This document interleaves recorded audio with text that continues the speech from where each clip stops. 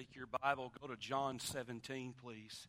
We trust you'll leave your Bible open to that chapter as we will be going through this tonight. Just three verses I want us to look at, beginning in verse 1. Before I went to India, on that Sunday night, we talked about this passage here in verse 1 and how it was literally the beginning of what we call the high priestly prayer of Jesus. As he's making his way from the upper room to the Garden of Gethsemane, and he is heading to the cross.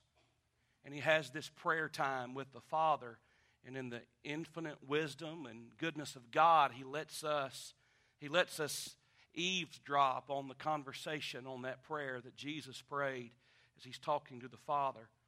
And so tonight, we talked about verse 1 a few weeks ago. I want you to notice it. These words spake Jesus, and he lifted up his eyes to heaven and said, Father, the hour is come. Glorify thy Son, that thy Son also may glorify thee. Verse 2, as thou hast given him power over all flesh, that he should give eternal life to as many as thou hast given him. Now tonight you're going to have to think. You're going to have to focus and biblically analyze and pay attention to what Jesus is saying here. How many of y'all believe every word of God is important? Say amen right there. How many of y'all believe it's important to study what Jesus has to say? So we're going to do that. So verses 2 and 3 mean something. What does verse 2 mean? Well, he continues on with this thought of eternal life. He says, Father, you have given me, the Son, power over all flesh. You've given me the ability to grant and give eternal life to as many, notice what he said, to as many as thou hast given him. To as many as you've given to me, Lord, you've given me. To those you've given to me, you've given me the ability to give to them eternal life. What does Jesus mean by that statement? And he continues the thought about eternal life on in verse 3. And he says, and this is life eternal. That they, speaking of these who Jesus gives eternal life to, that they might know thee, the only true God, and Jesus Christ, whom thou hast sent.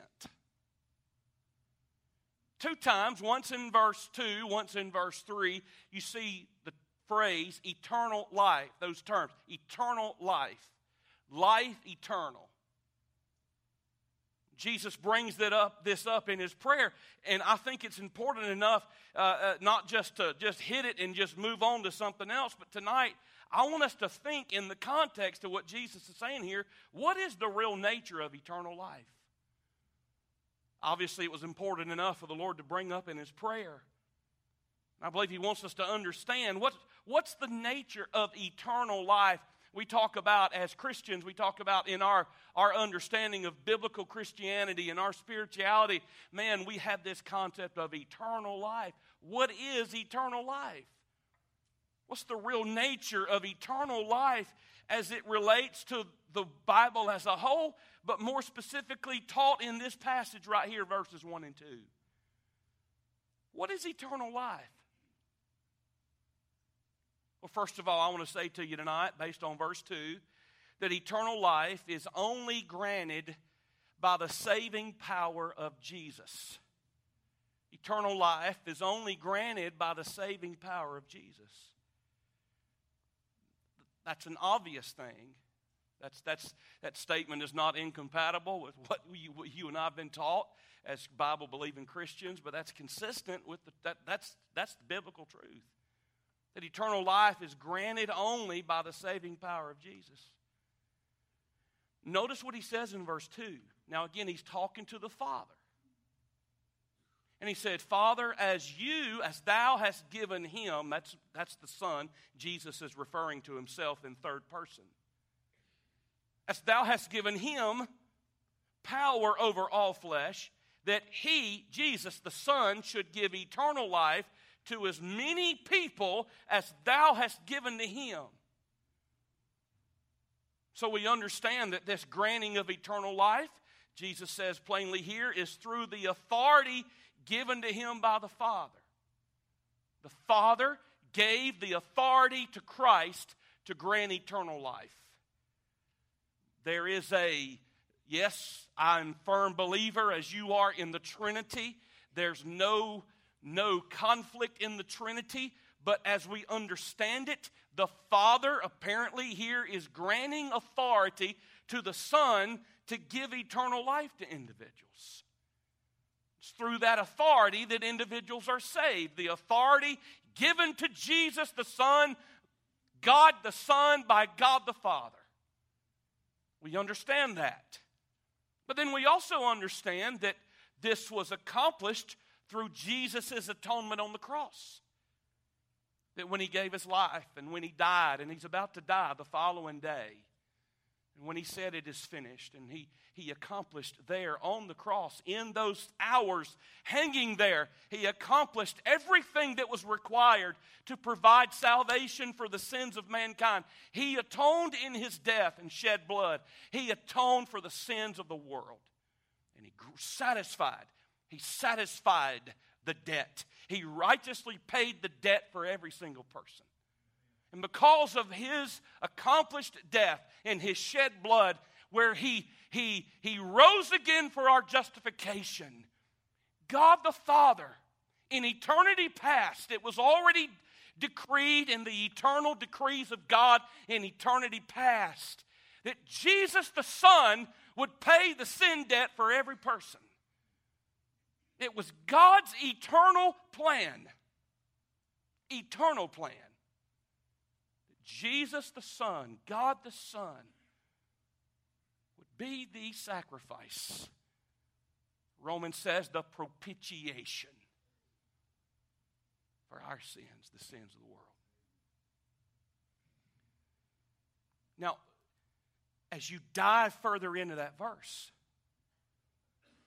maybe 2 or 3 questions may arise in your mind as we try to ascertain exactly what he's saying here. Apparently, Jesus has the power to grant eternal life to whoever He chooses.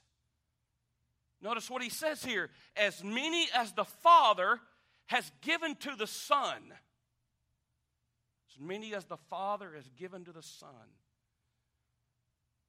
In other words, God the Father gave these individuals to Christ based on the fact in the foreknowledge of God. And I know some of you are like, foreknowledge, where you're getting a little heavy here on Sunday night. Based on God's foreknowledge, He gave all these individuals who would be saved. And God, in His infinite wisdom, obviously knows who's going to be saved and who's not. Don't let that frighten you or bother you. You do believe in the omniscience of God. Amen? That means that God in eternity past knows every single thing about everybody. He knows who's going to be saved. He knows when they're going to get saved. And those who God the Father knew were going to choose Him, it says that He gave them to Christ and gave Christ the authority to grant eternal life to these individuals.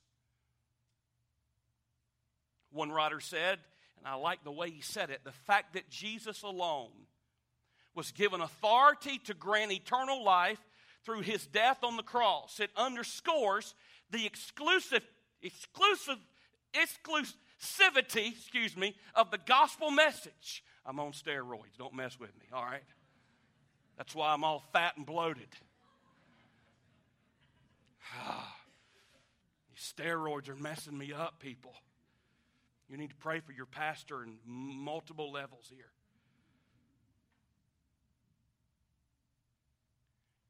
God the Father gave the authority to Jesus alone. Alone. That means Jesus alone. Listen, Jesus alone is the means and the way of eternal salvation. It's through Him only that eternal life can be received. I love what Adam Clark said, second cousin to Don. No. I'm always quoting Adam Clark. He was an old theologian 200 years ago. He said, as all were delivered into His power, and He poured out His blood to redeem all, then the design of God is that all should have eternal life. Because all are given for this purpose to Christ, and to this end that it might be accomplished, that He, Jesus, became their sacrifice and their atonement. And I believe that. William Burkitt said, all believers are given by God the Father unto Christ. They are given to Him, to Christ, as His charge, to redeem, to sanctify, and to save. And they're given to Him as His reward. And that's consistent with what's said in the New Testament and said in Scripture. So there are some obvious things in this text here in verse 2, as well as other passages that I want you to keep in mind tonight before we move forward to verse 3. Y'all still with me tonight? Say amen right there. All right, I want you to understand this. Obviously, in the text here, Christ has all authority over all of mankind. He has the authority to determine the ultimate destiny of men. Because He says here that thou hast given to Him, God, Father, you've given to me, you've given the Son, the power over all flesh. All of mankind, all of creation, Jesus Christ is Lord over everything. We believe that. We say that. It's true. He has authority over mankind. Second statement I want you to hang on to. Christ has all authority to grant eternal life. Because He says here that He should give eternal life. It's in the hands and the authority of Jesus to grant eternal life to individuals. Number 3, those to whom He grants eternal life were given to Him by the Father. He says, to as many as thou hast given to Him. Well then, how does Jesus choose? How is it determined? How is it determined who is granted eternal life? Well, gang, I'm glad we have all of Scripture to understand that. Based on John 1:12, where it says, to as many as received Him, to them gave He power to become the sons of God. So when you and I receive Christ by faith and repentance of sin, when we receive Him, He grants us the authority and the power to be called His children. Mark 1:15, repent and believe the gospel. There's faith in Christ. There's turning from sin, changing of our mind, opening up ourselves to the Lord Jesus, embracing Him. Listen carefully. When you say yes to Him, He's already said yes to you. So the granting of eternal life occurs when those individuals receive Christ by faith and repentance. And then the fifth statement under this I want you to understand. You have to keep in mind, let's take the full Bible. God's offer of salvation, and I firmly believe this, is for all of mankind and for every person. What do you base that on, Christian? I base that on John 3:16. You can try to parse that any way you want to. For God so loved the world, not just the elect. God so loved the world that He gave His only begotten Son, that, and here's the big word, whosoever believes in Him. I'm convinced the Bible teaches a whosoever gospel, a whosoever salvation. Whosoever believes in Him should not perish but have everlasting life. Romans 10:13. And I'm not, you say, well, you're being simplistic. No, I'm just trying to keep it down on the bottom shelf where everybody can get a hold of it. For whosoever shall call upon the name of the Lord, Romans 10:13, shall be saved. God's offer is for whosoever will. 2 Peter chapter 3, verse 9. God is not willing, the Lord is not slack concerning his promise, but is long-suffering to usward, and is not willing that any should perish, but that all should what? Come to repentance.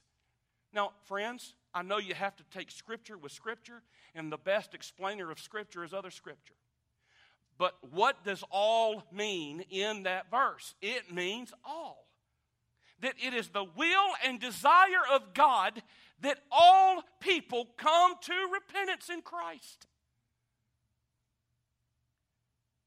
Keep in mind that God, all through Scripture, speaks of his universal and general offers of grace, invitations, and promises. Y'all know me. It's Sunday night. I feel free. I feel like I ought to be able to say this anytime the Lord leads me to. So I'm going to say it right now. We are, and without apology, we are a free will Baptist church. I hope, I don't, you know, I don't get up and I don't use that as a hobby horse, you know. I don't, we're a free will. You say, well, what does that mean? That means we believe in free grace offered through Christ, free salvation, and that God, I reject the teaching of a limited atonement. A limited atonement says that Christ died only for the elect of God. Friend, I reject that. I believe Christ died for the world. I believe his death on the cross and his shed blood was what we call efficacious for every single person who's ever been born or ever will be born. Why? Because of the tone of Scripture. I reject a limited atonement. I reject a teaching that's called, and some are shying away from this teaching now, but it's called irresistible grace. I reject that. That means that God imposes his salvation. I don't believe God imposes. Yes, God woos, God convicts, God draws. God brings people to himself, but he doesn't impose his salvation on some individuals by force. I reject that.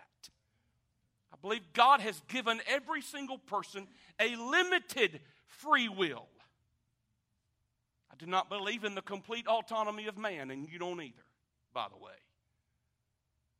But God does give to every single individual an individual choice to whether receive Christ or reject Jesus Christ.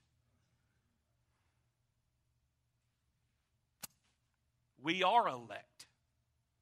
We are. That term doesn't scare me. That term is a biblical term. But according to 1 Peter 1:2, we are elect according to the foreknowledge of God. God knew in eternity past. Even John Calvin himself, in his own commentary, states that term elect, or the foreknowledge, it means God's precognition. The fact that God knew ahead of time who was going to choose him. We're elect according to the foreknowledge of God.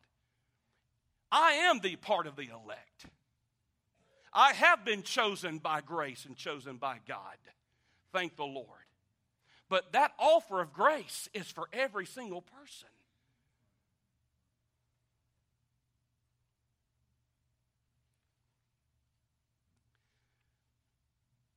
Point number one is that eternal life is only granted by the saving power of Jesus. Y'all still with me tonight? Look at truth number 2. Now that brings us to verse 3. And here's where we're going to close out this evening as we draw this to a close. The second truth is eternal life is only experienced by knowing God intimately. Verse 3. And this is life eternal. This is eternal life, that they might know thee. Can you see Jesus standing there in the moonlight that night, saying that to the Father? Father, this is eternal life, that these individuals, that they might know thee.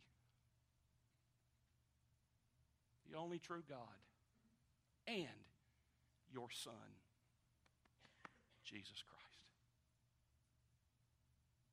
It's the only time in Scripture Jesus referred to himself by the compound title, Jesus Christ. And he's talking to the Father. You see, ladies and gentlemen, the word eternal there, it means perpetual. It does mean without end.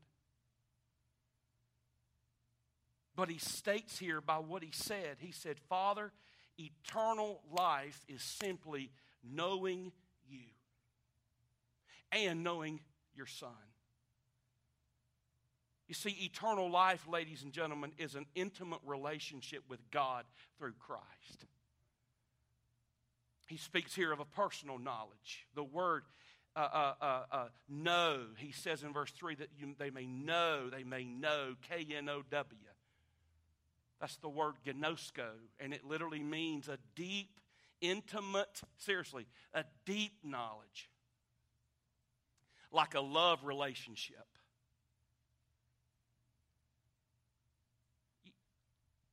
I know all of you. All of you know me. But there are others in this room that we know more than we know others. Family, friends, spouse, children. See, I know that woman right there, and she knows me like nobody else in this room does. My boys know me, and I know them like nobody else in this room knows me. That's real knowledge. And that dear one you're sitting beside, they know you like nobody else knows you. Even though somebody in another pew sitting across the way, they might know you, but they don't know you like the person beside you knows you. Right? And what Brother Willie just looked at Brother Bob right there.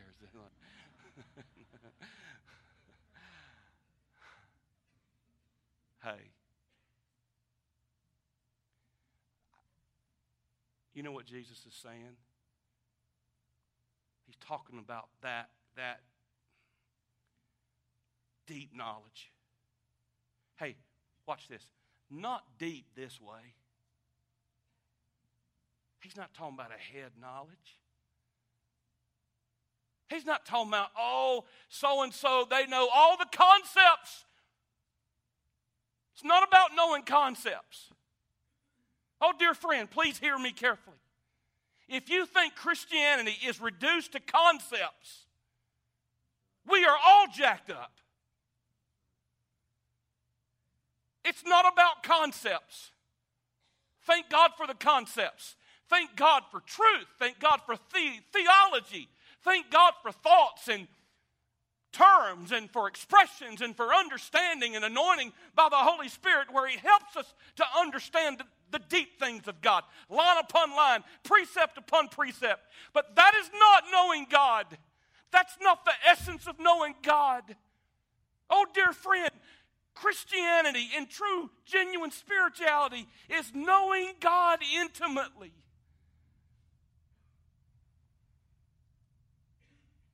It's when you know Him as a person. You know Him and He knows you. And you've got that intimacy with Him. Then he talks about that knowledge not only being personal, it's perpetual. Because that idea of knowing, it's a present active verb. It literally means to keep on knowing and keep on knowing. It's an ongoing relationship. This verb here, this wording expresses duration. It's ongoing, it's thriving.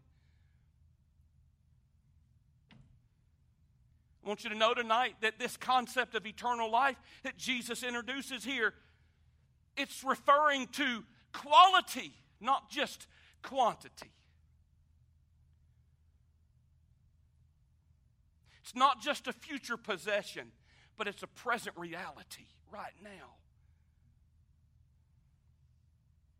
It's the blending of the eternal existence with infinite blessedness.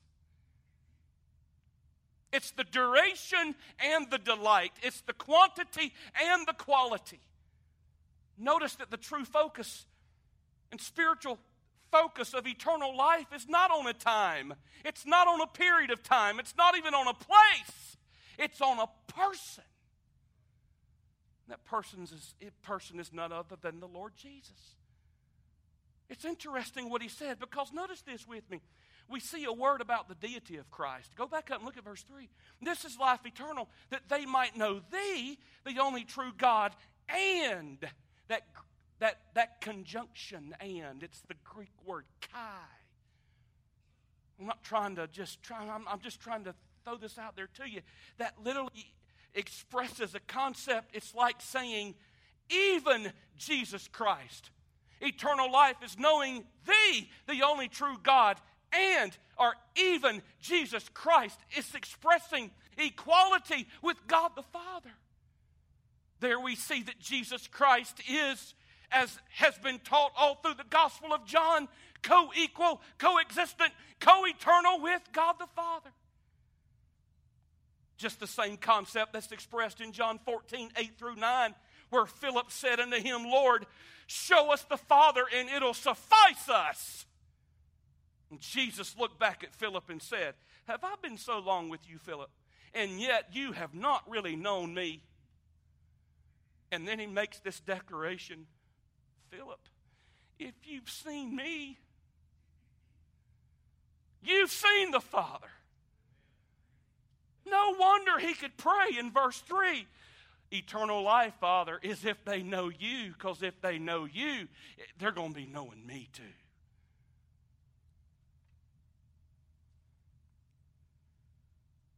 See, the essence of Christianity isn't heaven.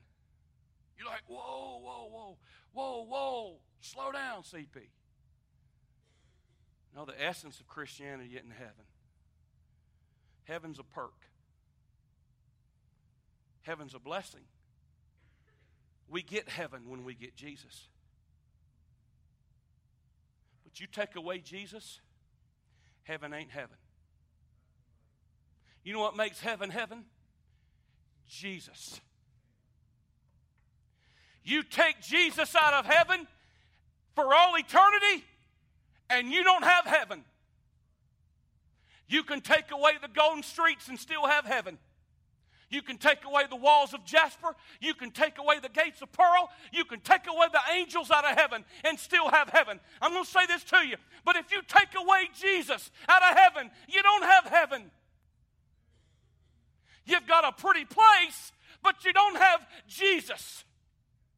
Because Jesus is what makes salvation salvation. Jesus is what makes spirituality spirituality. Because, friends, first and foremost, it is not about a place where you and I are going to stay forever, even though we're going to stay there forever. It's about a person that we're going to worship and know and love and adore for all eternity. Can I get an amen right there? And that's why he says, to know me is to have eternal life. Not just knowing that you're saved, but intimately knowing me. 19th century Scottish commentator David Brown said about this. He said, this is not mere conscious or unending existence, but it's a life of acquaintance with God in Christ. You see, the focus of the cross, and as we talked about this morning, the focus of the gospel is a vibrant, intimate, all-satisfying relationship with God himself in Christ. That's why eternal life is knowing the only true God. There's a word here about the delight of Jesus. Because, ladies and gentlemen, I'm just going to tell you, this is countercultural to our modern-day spirituality that values the perks over the relationship. You talk to the average saved person. Hear me now. You talk to the average saved person about their intimacy with Christ. They ain't too interested in talking to you about that. They don't mind talking about heaven. Don't mind talking about eternal life. Don't mind talking about duration. But they're not too keen on talking about their own intimacy with the Lord. We've got the cart before the horse. And the tail's wagging the dog. Because the essence of your spirituality and mine is a relationship with Jesus himself.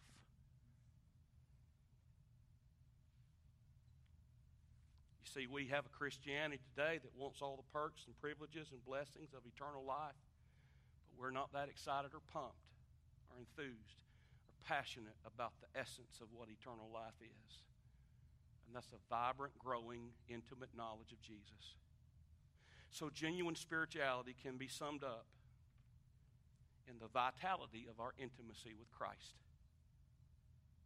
Any spirituality that separates itself from a vibrant, fresh, growing, intimate relationship with Jesus is no biblical spirituality at all. Did you hear me? Analyze that statement and let it sink in. This kind of pseudo-spirituality is foreign into the Bible and is a cheap substitute for the real thing. You say, what are you saying, CP? Here's what I'm saying. Here's the emphasis I want us to take away from verse 3. Are you walking with Jesus?